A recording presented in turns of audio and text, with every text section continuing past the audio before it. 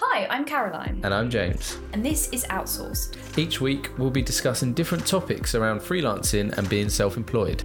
Thanks for listening to Outsourced. Enjoy.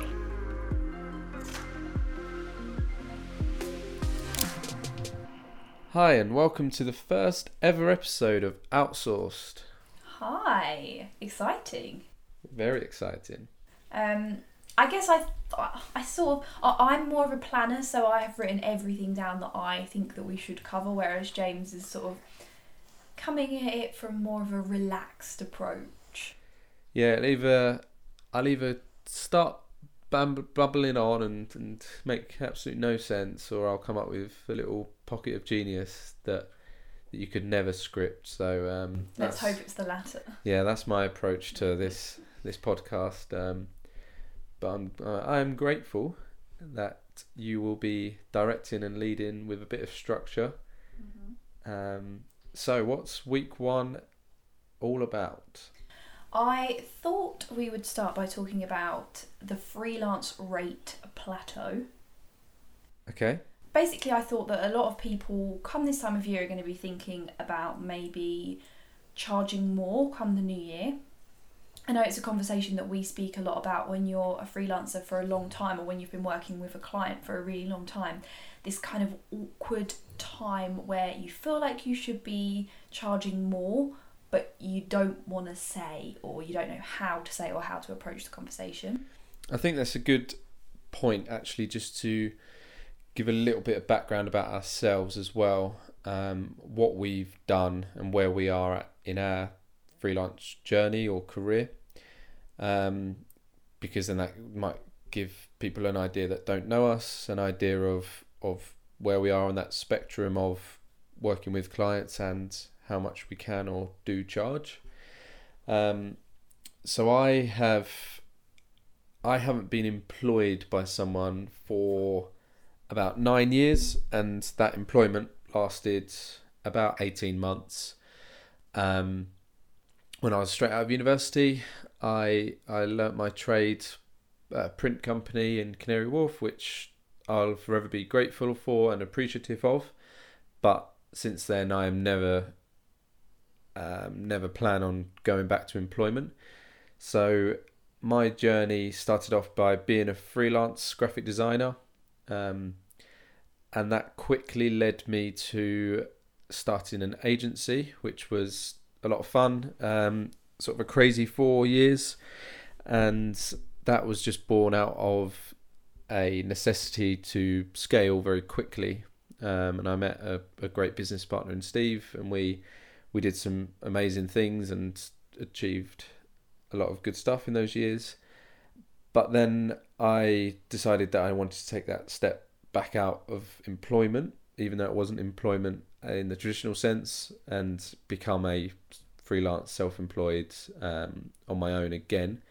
So that's what I've been up to for the last 2 years. So that's where I'm at, still doing graphic design and sort of anything creative that I've picked up along the way, whether that's photography, videography, UX, UI design, etc., etc. I guess I'm slightly different. I worked for 6 months out of university, and then I went straight into self-employment.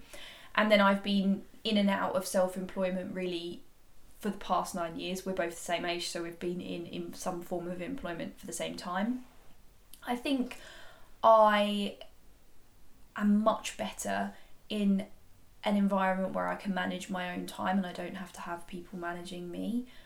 So I've been now fully self-employed for 2 years, but I've always kind of had, I hate the term, but like a side hustle. I've always had something going on. And I'm mainly a journalist, but I also do some copywriting on the side as well, which most journalists, I'm sure, who are self-employed would agree that they do similar. So that's me, I guess. That gives you a pretty good idea of us. Yeah, and we've always worked very closely, haven't we? Because although we do very different things in the creative world, they do have some merits to cross over and some merits to work alongside each other.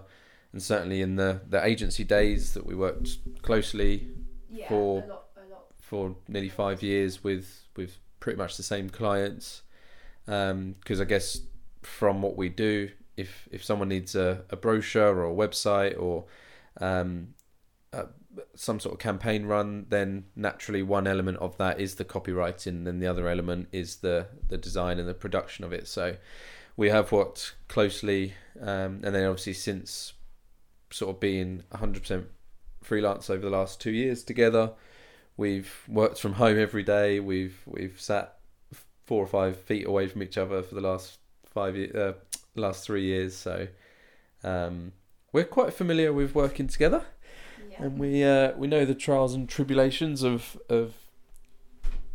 seeing each other every morning, then working with each other all day, and then finishing work and spending all evening together. So hopefully over the next few weeks we'll be able to divulge some of our experiences or even secrets on how it's worked. Should we? I think we should just let everyone know as well. If you hear any groans or scratching or anything in the background, it's not us, or yawns. We're fortunate to have a lovely Labrador sitting next to us that rarely leaves our side. So she's kind of the third wheel in our work relationship. But yeah, so if you do hear any yawns or groans like that one, it's not Caroline getting bored. So shall we get back on track a little bit now? I did warn you that this would be my approach. This is how you roll. Yeah. So you have to keep reining me in. Okay. Consider this you being reined in.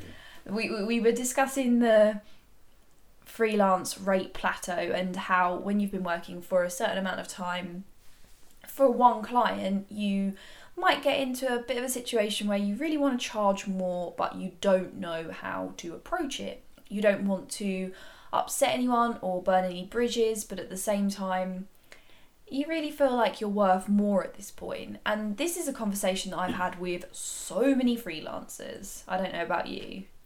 Yeah, I think you just touched on it, but it stems from working out your self-worth. And that is probably one of the hardest things to do, especially when you start out as a freelancer or contractor, because if you are coming from a traditional employment, then your self-worth in terms of compensation and benefits is very defined, and it's very black and white, and it's done. You see an upwards progression as your experience and age goes up as well, and that's normally defined for you. Certainly in like the public sector, that you go through tiers, that you have to meet certain criteria to get to the next pay grade or the next pay tier. So that's always sort of been worked out for you. But then as soon as you step into that freelance world, all of a sudden you've got to work out what you're worth and what you think your perceived worth is to a client, which is very, very difficult, certainly if you are coming out of a well-paid job. And I would also add to that when you start out in freelancing, you really just want work. So you start off by probably undervaluing yourself, absolutely, and then you get into a situation where finally the ball starts to roll, you're getting more work, you're busier, and then you start to have this bit of a resentment for this client who gave you a chance when you first started out as a freelancer, but perhaps isn't giving you the amount of money that you now deserve or your experience now dictates. I think that is a really tough thing, because when I started freelancing, I was just like, whatever comes my way, even if it's not specifically in the area that I really want to focus on, I really just need to take it because I need money. And then a few years down the line, and now when I'm in thankfully a lot better position, I don't have those clients anymore, but you kind of start to resent it, and I think that's what I read an article on Forbes, and that's how this topic of conversation has come around. So they put together 5 ways to charge more, and I thought maybe we could go through those ways and see in personal experience whether we think that they're any good or not. Yeah, yeah. Like I say, it going from needing work, so almost saying yes to anything and taking any fee that means that you can just about pay your bills and what you want for the month, to then having to go, okay, right, now this is my life now. I want to start to earn the money that I think I deserve and the money that gives me the lifestyle that I'd like as well. The article that I am specifically talking about on Forbes is called Hit the Freelance Rate Plateau. Here are 5 ways to charge more by Abdullahi Mohammed.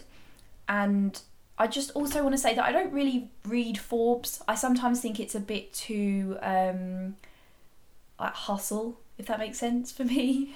I kind of like a bit more of a slower approach to freelancing. I just came across this article and I thought it was well written and the points are actually good talking points, so that's why I chose it really. Anyway, the first point that he made was consider dumping the difficult clients. What do you think about that? Yes. Dumping, or I would call it more sacking, but sacking a client is probably one of the hardest things to do. Not from the actual physical saying to a client, sorry, I can't work with you anymore for X, Y, and Z reasons, whether they're the truth or excuses you come up with, but more it's the self-doubt that can eat away at you. That what if, it's that what if, it's what, have I made the right decision? That yes, that client might be difficult or low in pay or super demanding or whatever it might be, but for me, I always think, what if I've made a wrong decision? What if I need that client again in 3 months' time because my pipeline is pretty much empty? Or what if that client is one massive deal away from becoming a company that you would want to work with, or a brand you would want to work with? Or so I suffer less so than the logistical side of sacking or dumping a client, but more so I guess, would you call it FOMO? The fear of in case you miss out on something great, or that you need or you need them, because that's the flip of it. You agreed to that deal at one point, or you agreed to that rate or those hours or this project at one point because that worked for you. So what if you need it again? And that is one of my biggest freelance anxieties is you don't want to say no to anyone, because there's that fear that it will come and bite you in the bum in the future. The main thing here as well is the difficult part. For me, I'm not very patient with people talking to me like rubbish. You're probably way more patient than I am. And if someone starts being difficult to me, I do find it really hard to gather the motivation every day to work for someone who is not appreciative of what I'm doing. And I've heard a lot of people refer to this, a lot of older people will refer to this as being a snowflake and expecting to get everything that you want all of the time.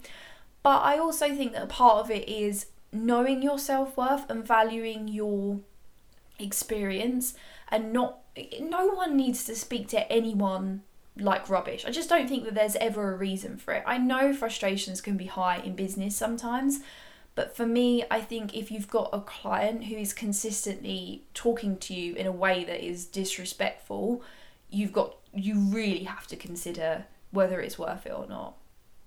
And there are, as you mentioned, so many things that will come into play, but ultimately, if you're waking up every morning and you're dreading working with that particular client, then in my opinion, that's that for me. Yeah, I had a situation quite recently where obviously I won't name any names because that's not fair, but this client of mine, they almost overmanaged a project, and they weren't sure on, but I think it was compensating for their uncertainty of what they were trying to deliver as well. And by over-managing the projects, the amount of conference calls and meetings I had to sort of partake in before we'd even produced anything, just to get an understanding of what they were looking for, was ridiculous.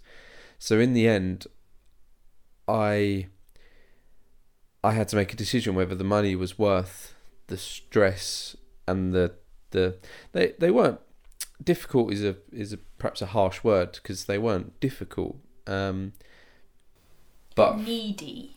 Yeah, it was more like I was worried that I wouldn't be able to produce my best work, and therefore that affects my reputation, because they weren't sure of what they needed. So I thought that would then reflect badly on me.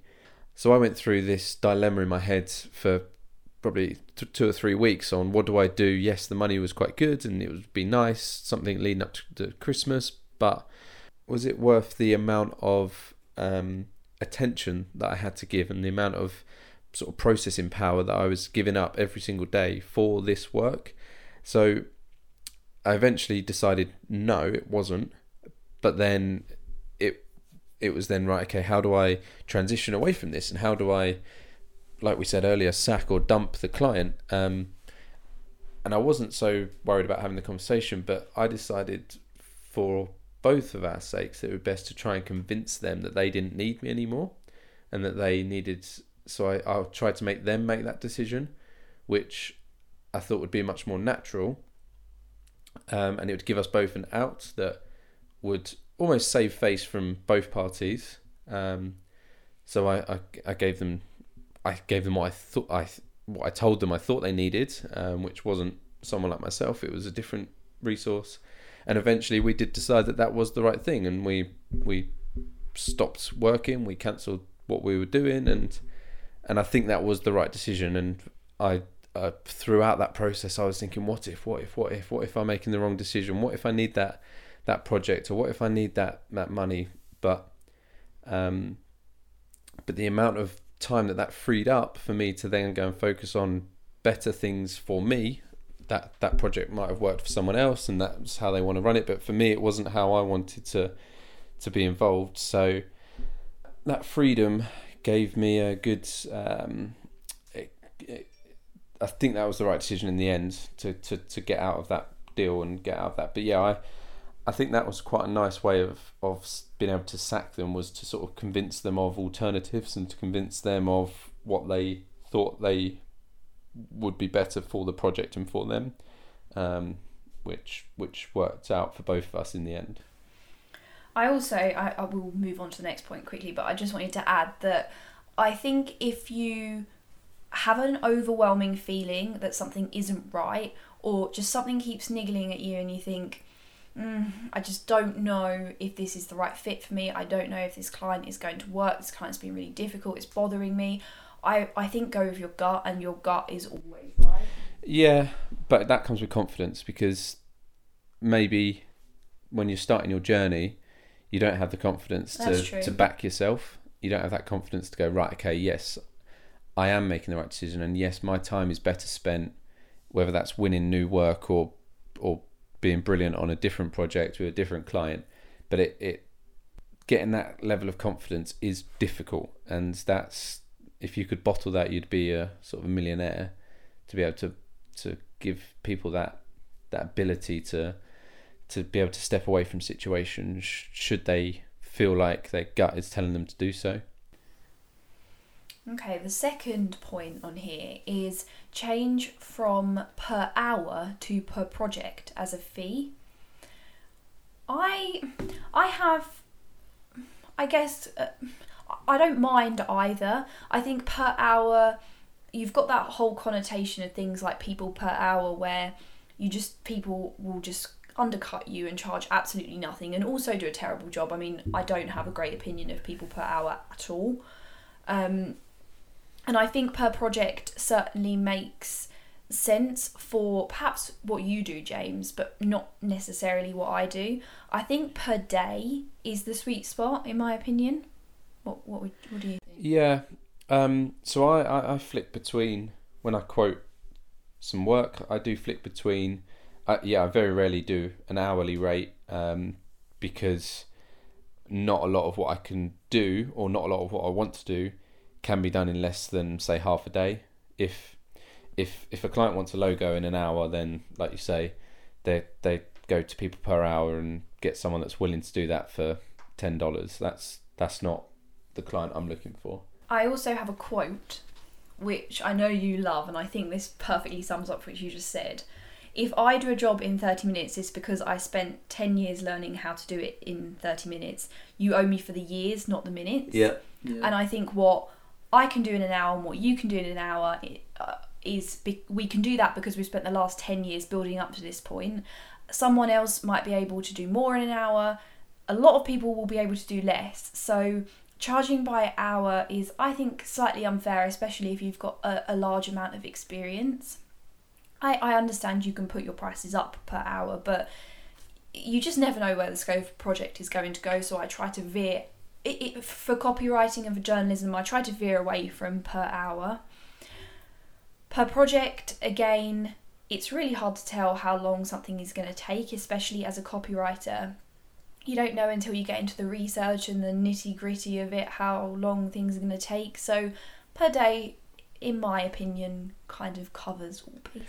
Yeah, just going back to the hourly rate. Again, even if you are doing a small project, the time spent getting yourself up to speed with the brief, doing the actual work, and then sending it over, the revisions, etc., that very rarely fits into 1 or 2 hours worth of work. So that's where, like I say, not a lot of what I can bill for is less than half a day. It generally it's at least a day's worth of work, but if I do have to half day, then that's probably my lowest limit. The only time I would charge by the hour is if it was a minor change or update to something I've done previously. So I'm not having to familiarise myself with the project because I did the project, whether that's a year, 2 years, 3 years ago, and they just want something changed or updated or added to.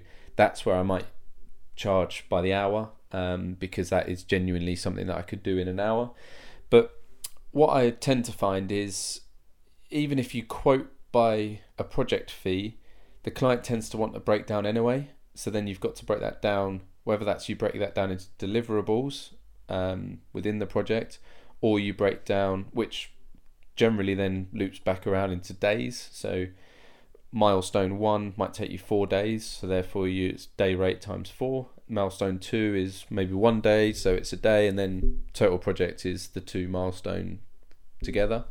So I think days is the fairest way from both parties, because it's you roughly know what your day rate is or what you'd like it to be, and then you work backwards. How long might something take me? And therefore that is the amount of money and time that you are going to quote for something.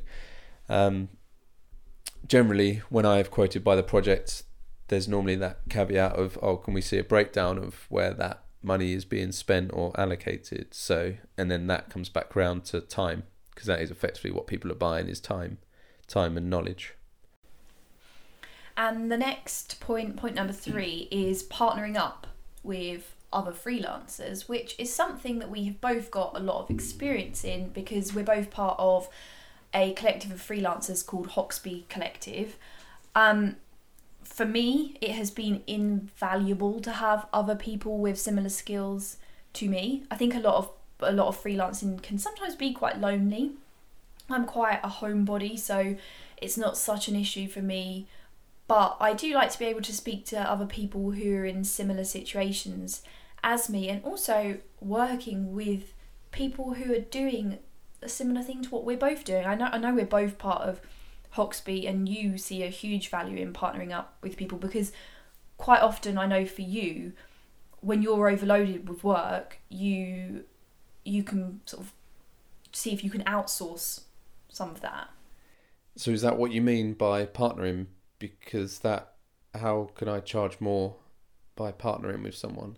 Yeah, well, on this Forbes article, it says when you're overloaded with work, you can give some of the projects to a freelance partner, which also means that you can take on more work. And equally, if that partner is overloaded, you can take some projects off of his or her hands?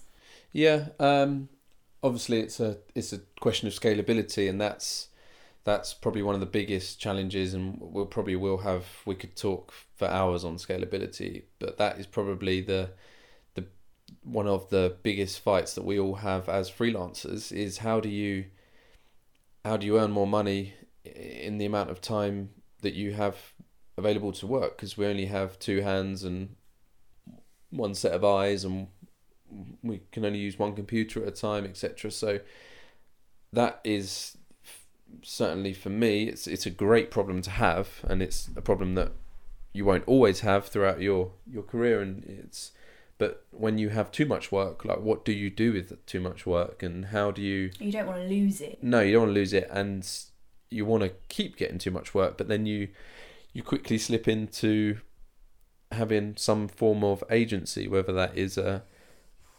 traditional agency or if it is more of a like a collective, like Hoxby. But then that comes with scalability, say issues, but hurdles that you've got to jump, because you might have one resource that you outsource some work to, then you've got another, and all of a sudden you've got 10 people that you're feeding work to. All of a sudden, yes, you might be doing great financially and time wise because you're not actually having to do the deliverable works, but all of a sudden you've got 10 bodies to manage and look after and deal with problems from an admin point of view, a finance point of view, an HR point of view. So you've crept into a world that you perhaps didn't want to get into. And HR for me is so hard. Managing people is something that really detracts from work, and that's what I really like about self-employment. So moving back into that for me specifically wouldn't be the right fit. Moving on to the next point 4, it's stay abreast of the marketplace, find out what is the low and high end pricing for your work. This is quite a difficult one, and I guess this article is more American based, but in the UK we are quite conservative with talking about money. It's probably the most taboo conversation topic out of anything. Absolutely. And actually I don't want this podcast to be like that. I want to be able to offer people advice on how much they should be charging, because when I started freelancing, I had absolutely no idea. And I went onto Facebook groups, which have been so helpful for me, just freelance Facebook groups, and just outright said, I'm writing an article, 1,000 words. Please tell me how much I should charge, because I have no idea. Can you remember what you charged for your... When I started out, I really did not charge enough, I don't think. I would probably do maybe... I remember my first ever client I charged £600 a month for, and I pretty much worked full time on that client, and I thought it was great because £600 a month of regular work was really good, but I really worked for that money. Yeah. Now I think that we're in a region, and being part of Hoxby as well is I have been able to learn quite a lot about what is the right thing to charge, because I've seen people talk about it and people are more open, which is great. I mean, being open about money in freelancing and just generally being open about money, I think is a really good thing. It makes people feel not so alienated by their profession, not like they don't know whether they're completely undercharging and their clients are laughing behind their backs because they're getting a great deal. So for me, I always think it's really good to be open. At the point that I am at in my career at the moment, I've been working as a freelancer now for 10 years, and I charge anywhere between say £300 and £400 a day, and that is where I'm at, and I'm happy. Like I'm happy with that. I guess that transparency is there to see with freelancers, because we all have our own personal websites and portfolios and brand books or whatever it might be that we send quotes to people, which probably get circulated within companies as well. And absolutely. So I think I often think this, that you've got small sort of 10 to 15 people, companies that you're working with. You might send a quote to the CEO or the finance director, but he's probably shared that with the project lead, who's probably shared that with a couple of the other people that are within the project to let them know what their budget is for the project. And all of a sudden your quote has had eyes on it that you probably didn't think, and then you have to walk into that office the next day and people can, right, okay, I know that he or she charges, like you say, £300-400 a day, so let's do the maths and work out what they earn a month, a year. So it is that we can't hide behind it as much as other people, and people do put it on their websites as well, what their rate cards are, what their hourly rate is, their daily rate, or their monthly retainer fee. I'm in two minds about putting it on your website, and only because for certain jobs I would take less money because I love them. Like, there are certain journalism jobs that I just love. I mean, writing one-off articles for some of the publications that I've worked with before, I'm nowhere near my day rate, but I love it and I don't care because I'm doing work that I truly enjoy in my core. So having a rate card on your website potentially could put someone off, but you might, if you spoke to that person and got to know them and realised that it would be a really great fit, you might be willing to drop that rate. So I think remaining flexible is a really important part of freelancing as well. Yeah, I've never liked the whole package deals from either a creative company or an individual.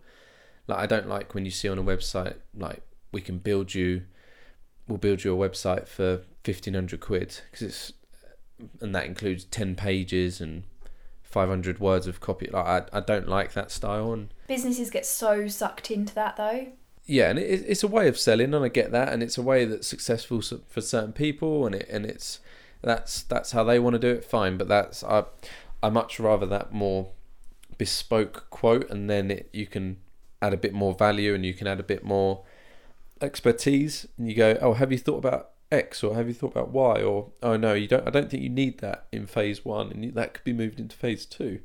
And I guess that it comes down to confidence, experience, and having worked on similar projects, you take learnings from a previous project and you take it into the new one, and you might start by giving sort of those little nuggets of advice before you've even worked with the client or before you've even won the work. But again, I think that just shows you're adding value, and you're adding you're more than just a contractor. Yeah, I agree. The final point is expand your repertoire. If you're focusing on one specific part of your career, let's just use myself as an example. As a copywriter, this article is suggesting that perhaps I could branch out into other parts. So I could do things like social media marketing, content marketing, that kind of thing. Just basically branching out and going into other parts of the creative world that are perhaps in your remit, but maybe not the main core thing that you do. So for me, this is quite a big no-no, and something that I have actively had to stop myself from doing over the last 2 years, because I got to a point where I'd just gone so far away from what I actually wanted to do with my life. I was a journalist and copywriter, and I went further and further into PR and social media marketing, which are two things that, to be honest with you, I don't even like. And it has taken me a really long time to pull that back and get back to where I need to be. And probably this year is maybe the first year in my entire career where I've been doing work that I really love. So this, for me personally, and you may well disagree, this piece of advice is not actually very good, because I think that if you are an expert in your field, you can ultimately charge more. Yeah, the whole argument of jack of all trades, master of none, is, again, it's a battle that you have to you have to go through, but I think it's important that you go through that.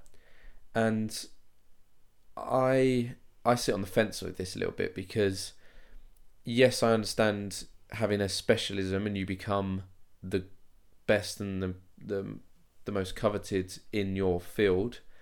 Therefore, you become a thought leader, as well as you can start to demand those higher fees and those higher project demands. But I think that can make you jaded very quickly. And if you're in an area you're not enjoying or you're not loving. Not necessarily, because I think it's, for example, as a copywriter, I guess it's more a specialism, because although you're a copywriter, you do lots of different types of copy writing. So you do, whether that is journalism or corporate copywriting or social media blogs or something like that, you're doing different styles, which might keep it interesting. Whereas I kind of tried this or did this because everyone wants to put you in a pigeonhole. What are you? What do you do? So I got bored of telling people I was a graphic designer, because that, again, people don't really understand what that means. Oh, you create logos. Well, yes, but I don't just sit at home creating logos all day. So I tried to become sort of a specialist in one area, in UX and UI design. Those that sort of understand that might say that you can't be an expert in both, because they are sort of individual fields, but that's a completely different topic for now. But I did try that, and it came with success, because if anyone had a UI or a UX project, then I ranked well on Google, so my SEO was good, my social media was good for that topic, and my portfolio looked good because it was geared around that. So yes, it worked, but I quickly became bored of just doing one type of project, because yes, you can design different websites, or you can design different apps, or you can design different platforms, but it generally you stick into trends, you'd stick into sort of principles and things that that look good and work well, and that customer journey. So I need to be able to diversify my portfolio in order to keep myself interested at work and keep myself up to date and current with like I say, trends and new software or new things that are coming out. So, and I think a lot of designers do that, because a lot of designers are also photographers, or they are also videographers or animators or editors or podcast producers or whatever it might be. Maybe it's then specific to you as a person. So just for an example, when I was doing PR work and social media work, I dreaded that work, whereas when I got the opportunity to do journalism primarily, I was so happy and I enjoyed it and I loved those days. And that hasn't changed for me. So I will always now look for journalism over anything else, because that's my favourite, it's what I trained to do. But maybe that's just me as a person, rather than that being an overarching theme of freelancing. Perhaps it just depends whether, if you're somebody who gets bored easily, then great. I mean, you can expand your repertoire as much as you want, and yeah, you will definitely benefit from more work, and if you enjoy it, then amazing. I think bringing it back round to the finances of it, though, the best way to be able to charge more money is to become a specialist in one area, because you do quickly have a very sort of deep portfolio. Your knowledge becomes very diverse, and you've worked with lots of different projects. So I think if finances are what motivate you, then stick to one area, become brilliant at it, become so good that they can't say no, basically. And that's a quote, I don't know who said that, but be so great they can't say no. Probably Gary Vaynerchuk. Yeah. But then if you want the potential to earn win more work and lots of different work, and work with lots of different clients, and potentially do more exciting projects, then I do think that portfolio diversification is important, and it reduces the risk as well. Although creativity is the least, what do they call it? I think no, it's the most future-proofed career, because they don't reckon that AI or automation will take over creativity, in the sense that it might take over some other careers or jobs.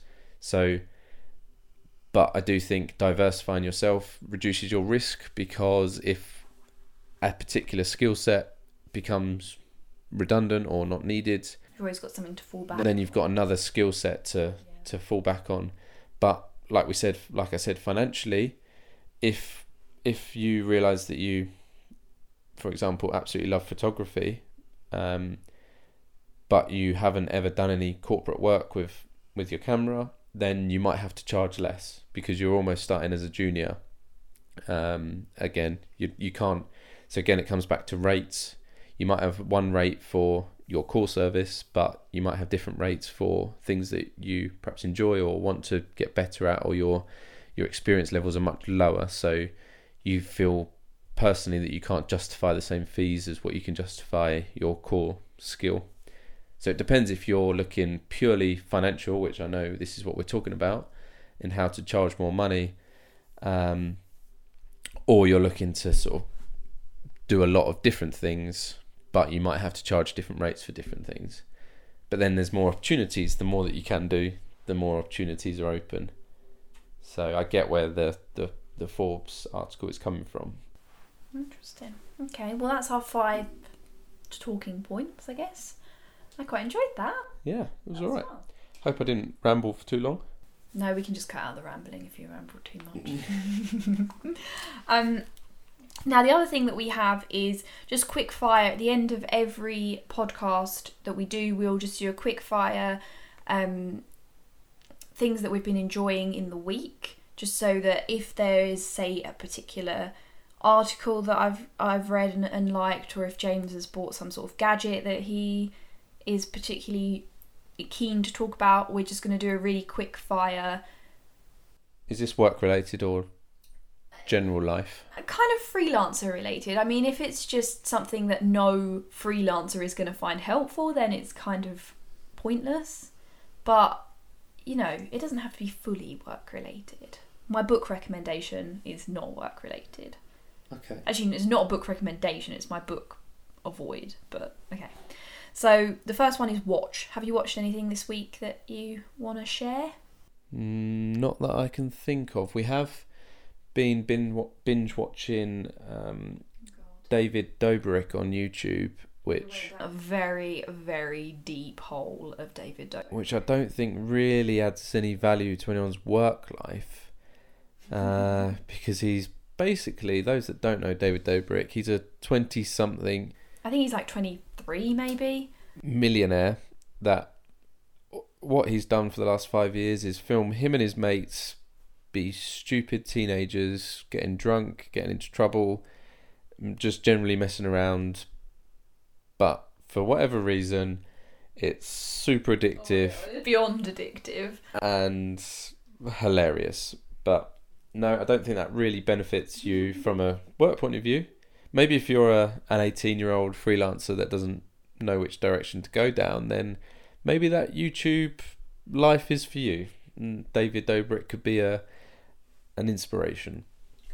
The next quick fire topic is buy. Is there anything that you've bought this week that you'd like to share? Can it be things that I would like to buy? Because it's pre-Christmas, so I'm trying not to buy anything. Yes, it can be. The new AirPods, the AirPod Pros. I am desperate for them. Now, what is the actual difference, I'm sure you'll be able to tell me this, between the old ones and the new ones? I think a bigger box. the noise cancellation, but that's huge. Well, that's not the selling point for me. What? My AirPods I absolutely love my AirPods at the moment. But you can't hear anything on the tube with your AirPods. No, I know. But that's not the prime reason that I love my AirPods. I love my AirPods for making phone calls, and working from home or remotely, you have to speak on phone calls or video calls a lot. So I probably have my AirPods in for maybe 2 or 3 hours in a day whilst I'm talking or whatever it might be, and the battery life on my generation 1 ones is horrendous now. So I love mine. Mine Gen 2. Yeah. So that is something I would like to buy, or maybe Father Christmas will bring them for you. Bring them for me. My one is just a quick brand recommendation. I'm going to try as much as possible to add independent brands into here, because I'm quite a big advocate for independent brands. You kind of have to be, as a self-employed person.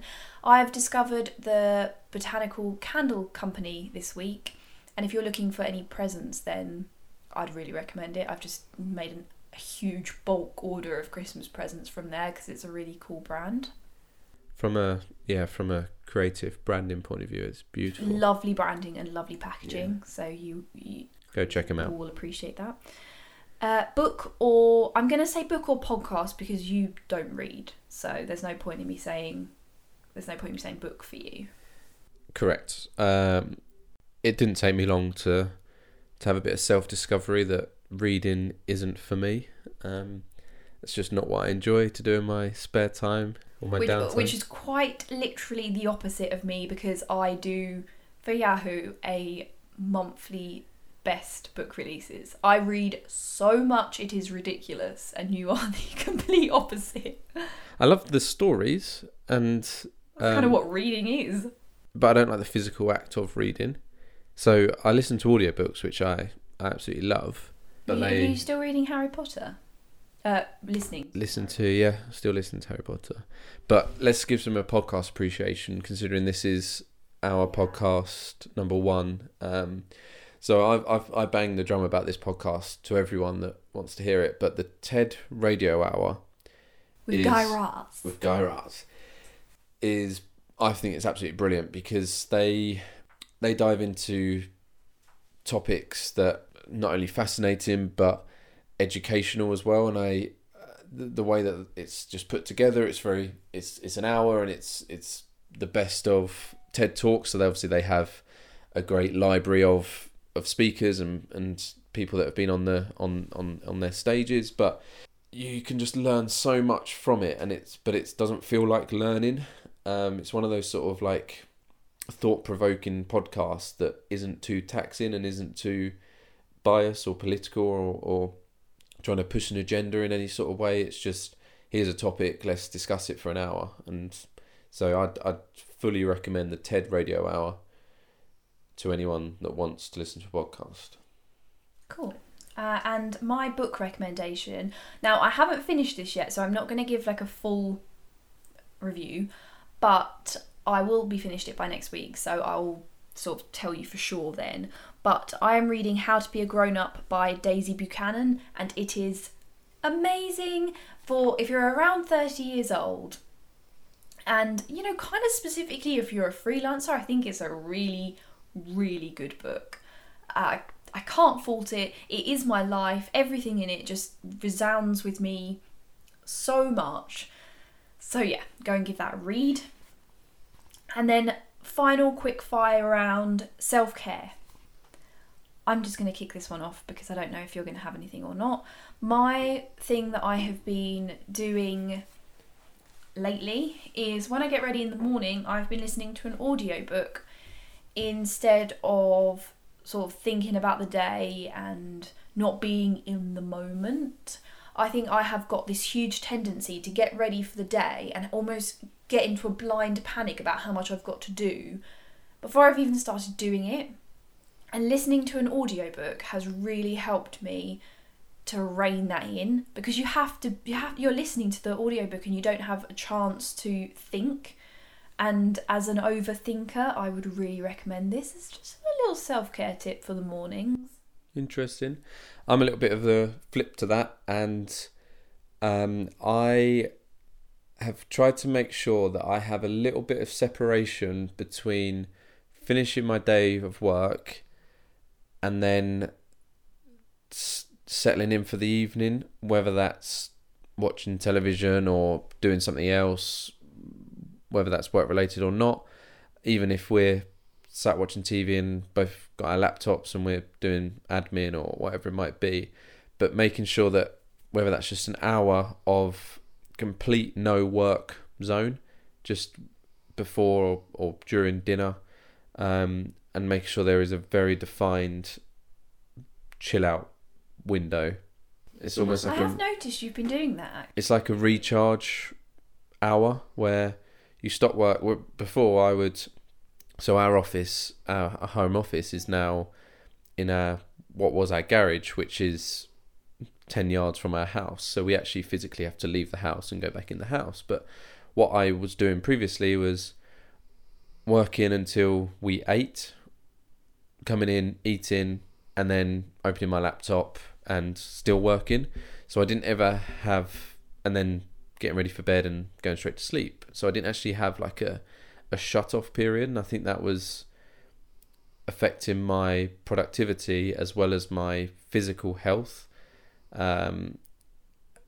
So I've made a conscious effort. It's normally between sort of 5:30 and 6:15ish, where between those times I don't check Slack, I don't check my emails, I don't check my phone or whatever it might be, and just make a very conscious effort to have whatever that might be, just do something different for 45 minutes, an hour that isn't work. Good idea. I like it.